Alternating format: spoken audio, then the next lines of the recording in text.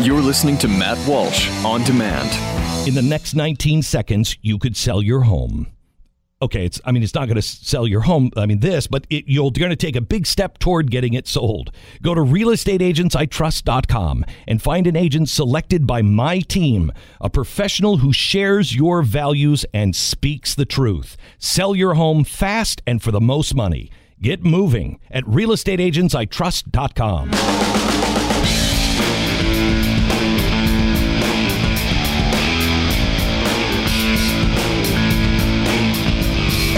This is another laugh or cry story. Laugh or cry. You got to choose whether it's a laugh or cry. And I have to say, of those two options, I increasingly feel tempted to choose the latter. I don't find this stuff funny anymore. Not that it ever was funny. But I'm at the point now where I don't know what else to do but to break down in a puddle and weep. I don't know when there was the last time that I wept, because I'm a man, okay, and men don't cry. But I think even that rule might need to be suspended, because I don't know what else to do. Here we have a story from Brown University, Ivy League, right? It's the vaunted Ivy League. I think they're in that club, Ivy League school. And so I just want to read a bit of this to you, the story from campusreform.org, if I could, if you'll indulge me. Just a little bit of this story from Brown University. This is what Brown University is up to. The article says, Brown University's student body president will be hand-delivering menstrual products to all non-residential bathrooms on campus, including men's rooms, with the help of 20 other students. Viet Nguyen, president of the Undergraduate Council of Students, announced the initiative in a campus-wide email Tuesday, saying he wants to communicate the message that not all people who menstruate are women. Not all people who menstruate are women. The initiative is meant to also communicate the message that pads and tampons are necessities, not a luxury. We wanted to take it into our own hands, Nguyen explains in the email, observing that low-income students struggling with having the necessary funding for food, let alone tampons, deserve to be provided for. By putting menstrual products in women's, men's, and gender-inclusive bathrooms, Nguyen aims to set a tone of trans inclusivity and not forget that they're an important part of the population. But Nguyen is under no illusions that the effort will be universally popular. And this might be my favorite part of the entire thing. He says, I'd be naive to say that there won't be pushback. I've had questions about why we're implementing this in male bathrooms as well. It's an initial confusion, he says, but people generally understand when we explain it. They generally understand when people initially are like, why are you putting tampons in the men's room? Men don't menstruate. And then we explain, oh, actually, they do menstruate. And then they understand. And then everyone says, oh, okay, well, they do. All right. Well, if you say so. Well, in that case, it's like I was sprinkling pixie dust on myself and about to jump out of a window so I could fly. People were confused at first, but they understood when I explained it. When I explained to them that, oh, no, it's easy. I can fly. If I take a pixie dust, I can make myself fly. Don't you understand? You understand now, don't you? I can make myself fly. People who use pixie dust can fly. I know I said laugh or cry. I'm choosing laugh right now. I'm choosing laugh because it would be unseemly for a grown man to cry in a podcast. My dad always told me that growing up. Son, men don't cry, but especially they don't cry on podcasts. No, okay, my dad doesn't know what a podcast is. That's anyone over 45, 50.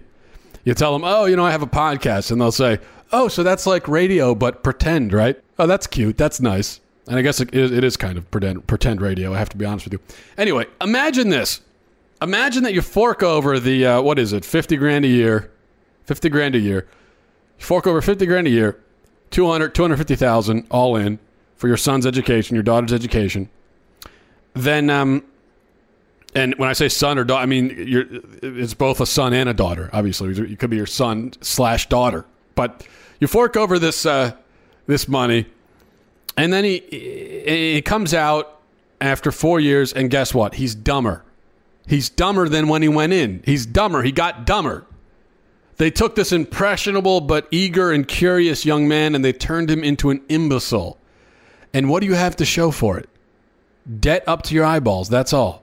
You took someone who was a college or a high school senior, maybe not the smartest person in the world, not the most informed, not the wisest, but they generally understood the way the world works. They just basic, fundamental biological truths they basically understood. And then they come out of their time at college and they don't even understand that anymore. It's been deconstructed. Now, I know this is changing because they're indoctrinating these kids to this stuff from an early age. So, they might not be getting dumber in college anymore because they're already insane by the time they get there. And so they're just a little bit more insane at the end of it. And so maybe you'll think, well, that's not a big deal. And maybe it isn't, all things being equal, but is it worth $50,000 a year or 20 grand a year or 10 grand or 5 grand a year? At this point, I would pay my kids not to go to college. I'm going to pay them not to go. I'll say, you know what? I will pay you the equivalent of tuition to not go. Dear God, just don't do anything but go and do. I mean, just run into the backyard, spend the next 4 years bashing yourself in the head with a hammer. And that would be better than what you're going to get at a lot of these colleges. But this is what happens when you remove truth from education, when you remove truth. And that's the thing. I've made this point before, but it bears repeating. We're told so often that our college campuses around the country are filled with whiny, wussy invertebrates who need safe spaces and trigger warnings to shield them from concepts that scare them and everything else. We're told that our nation's universities have worked very hard to instill and foster this attitude into the student body. It's politically correct attitude. We're told that the problem on college campuses, the biggest problem anyway, is that students are hostile to opposing ideas, to beliefs and opinions contrary to their own, et cetera, and so forth. We're told all of that. And a lot of that is true. No question about it. But what I would suggest, that the problem isn't so much the fact that students are hostile to ideas. The problem is the sort of ideas they're hostile to. There's nothing wrong with forcefully, even angrily opposing, denouncing a belief system. I think there should be a lot more of that in this culture, actually. And this is where I get accused of hypocrisy, and I'll talk about why this is not hypocrisy. But on one hand, I'll get on the case of the so-called SJW, social justice warrior, who freaks out and gets angry at the kind of things I say. But then, I will actually encourage Christians to, well, not freak out, but to be righteously angry about the lies, about the heresy, about the blasphemy, about everything else that happens in our culture. I'll say you should be less tolerant. You should be more outraged, more outspoken. And somebody will accuse me. I'll get accused of hypocrisy. They'll say, well, that's a double standard. How can you, with one you say that and the other? Well, because for me, it's not really the reaction itself I have a problem with. The trouble is that belief systems grounded in truth are denounced. The ones based in lies and wickedness, insanity, are respected and celebrated. That's the real issue, I would contend. So I think we need to be more specific. We can't just say college campuses should be more welcoming of ideas. College campuses already welcome many different ideas. There's a lot of ideas on college campuses. A lot of them. A lot of different ideas I think you'll find on college campuses. It's just that they welcome all of the wrong ideas. They welcome ridiculous and stupid and crazy ideas, nihilistic ideas, confused, contradictory ideas, bad ideas. It's the true and good ideas that are shunned. And therein lies the whole problem. So let me give two other examples to illustrate my point. I think I've talked about this before. A few months ago, I went to a college in California to give a talk on transgenderism. All right. And in my talk, and I was invited to speak on this subject. I was asked to speak on the subject. In my talk, I proposed the radical idea that I've discussed in writing many times. It's a very radical, controversial notion, but the point that I was making is that men are men and women are women, and that human beings don't get to choose between the two options, or between 57 different options, or however many different options are available now. Naturally, my talk was protested, boycotted. Many students gathered together in a building down the street to shield themselves from my hateful and bigoted and scientifically accurate propaganda. They didn't call it a safe space. I don't think they did anyway, but that's what it was. They all got together and they said, we don't want to hear what this guy's saying, so we're going to huddle over in this building over here, and we're going to insulate ourselves from it, and we're going to be in our own little group, and we'll tell each other how right we are about everything. Now, a lot of people would say that this is another example of college students being sensitive, wimpy little babies. And I could see why they'd say that. And it's true to a certain extent, but I don't think, here's my point. I don't think the protest, the boycott, even the safe space were the problem in principle. The problem was the reason why they protested, why they boycotted, why they fled to their safe spaces. They did all this because someone dared suggest that men have penises. So that's the issue here. It's the reason for the reaction, not the reaction itself. Because if you take that exact reaction, the one that I saw, and you supplant it into a different situation, and you give a different reason for it, all of a sudden the reaction could be quite reasonable. Let's look at another example. Back in April, Cecile Richards, CEO of Planned Parenthood, prolific mass murderer, one of the most prolific in human history, spoke at Georgetown University, which is an alleged Catholic school. And from some members of the student body, although probably not enough, by my count, she received a reception similar to the one that I received, although angrier and probably larger in quantity. Or the reaction that any conservative receives on many college campuses. Students protested her. They boycotted the event. They had signs. A large number gathered in a church while this was going on and prayed for the unborn. They didn't call the church a safe space, thank God. Sorry, someone's calling. Hold on. Anyway, so what was I saying? The church. Yeah, so they went to a church. They didn't call it a safe space. But some liberals characterized it that way, and they weren't totally wrong, because as a believer, I would say that a church is a safe space and should be. We used to call it, I think the word used to be sanctuary. Remember the scene in the Hunchback of Notre Dame where he goes to the church and he yells, sanctuary. So that's sanctuary, safe space, different, tomato. A place where like-minded people come together, a place that is safe. And that's what a church is or should be, although is not in many parts of the world. The students who protested and boycotted Cecile Richards were being very hostile to Planned Parenthood's ideas. They were rejecting them. They weren't even listening to them. And that's good. I mean, they weren't even giving the ideas the time of day. They refused to even listen. They wouldn't so much as sit down and say, okay, well, let me hear you out. Let me hear you make your case. So you say it's okay to kill babies. Let me hear your argument. They just flat out rejected it. They said, I don't even want to hear it. And in fact, because it was a Catholic university, a lot of these students, before she came, they went to the administration and they said, you shouldn't even let her on campus. I don't even want her on campus saying this stuff.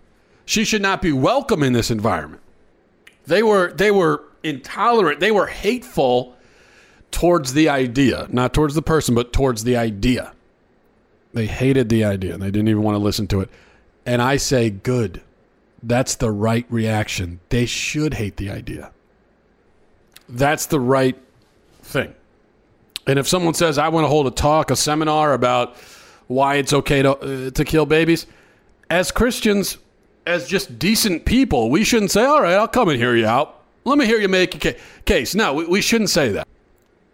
Besides, unless we're completely oblivious, completely ignorant, we've heard all the arguments already, and they're all bad arguments. They're all stupid arguments. None of the arguments are any good. We don't need to sit there and listen to the propaganda for an hour. We shouldn't.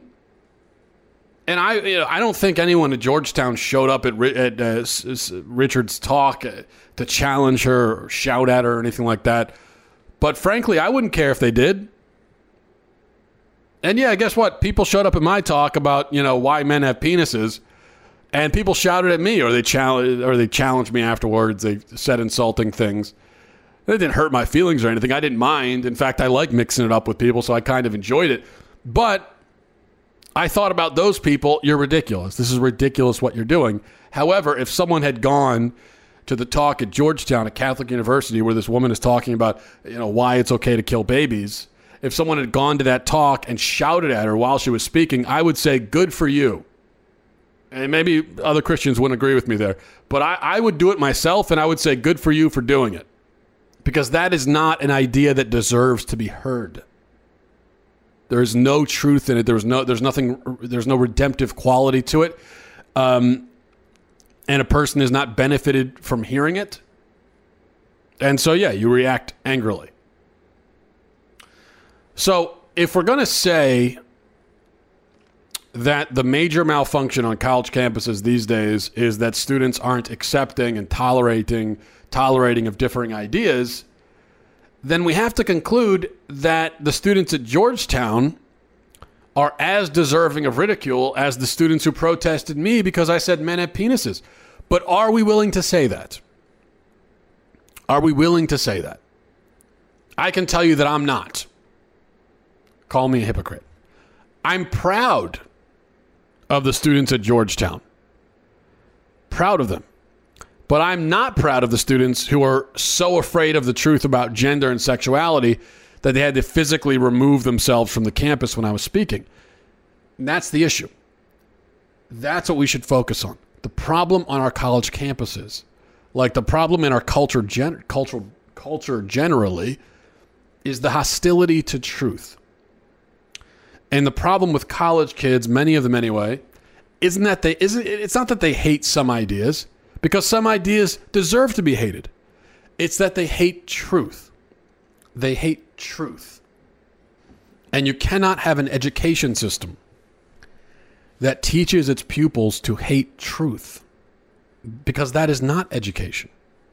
Education, if it is education, must be by definition the process of receiving or giving the truth on a particular topic, the process of enlightenment, the process by which a person comes to more fully understand truth. That's what education should be.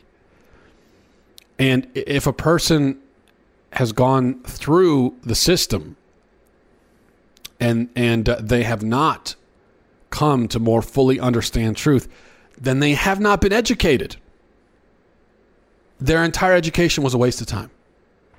A waste of time. Complete waste.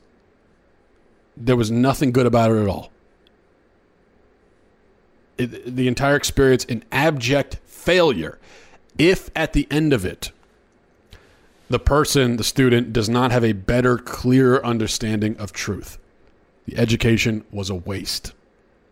It would have been much better if they had not been educated at all in that case. Education, if it is education, should feed a person's hunger for truth and at the same time cause them to feel even hungrier for the truth. To almost, sort of exacerbate the hunger. I should say intensify the hunger. It should intensify the hunger while feeding it. If education makes a person hostile to truth, then they haven't been educated. They've been indoctrinated. And those two things are not always the same. So what we therefore should be fighting for on college campuses and in the culture is not just an open dialogue, not just that people be more accepting of ideas and all that, but a dialogue grounded in truth and a culture filled with people who are more accepting of truth I'm not focused on trying to make people accepting of ideas, generally speaking. Just have an open mind, accept everything. No, that's not what we should be. I think it was G.K. Chesterton who said, paraphrasing, that the whole point of having an open mind is that you find something to close it around. That you have an open mind and then you find the truth and you close your mind around that truth. So really, in that sense, we should have closed minds. We should be closed-minded in the sense that we have an understanding of truth and we're closed off from, we're rejecting of anything that is not truth. So that's the kind of dialogue we should want on the culture, on campuses, a dialogue that leads to truth, because that's all that matters. And that's the point. And that's going to do it for me. If you're going to the Value Voters Summit, we're going to be talking about this on Saturday.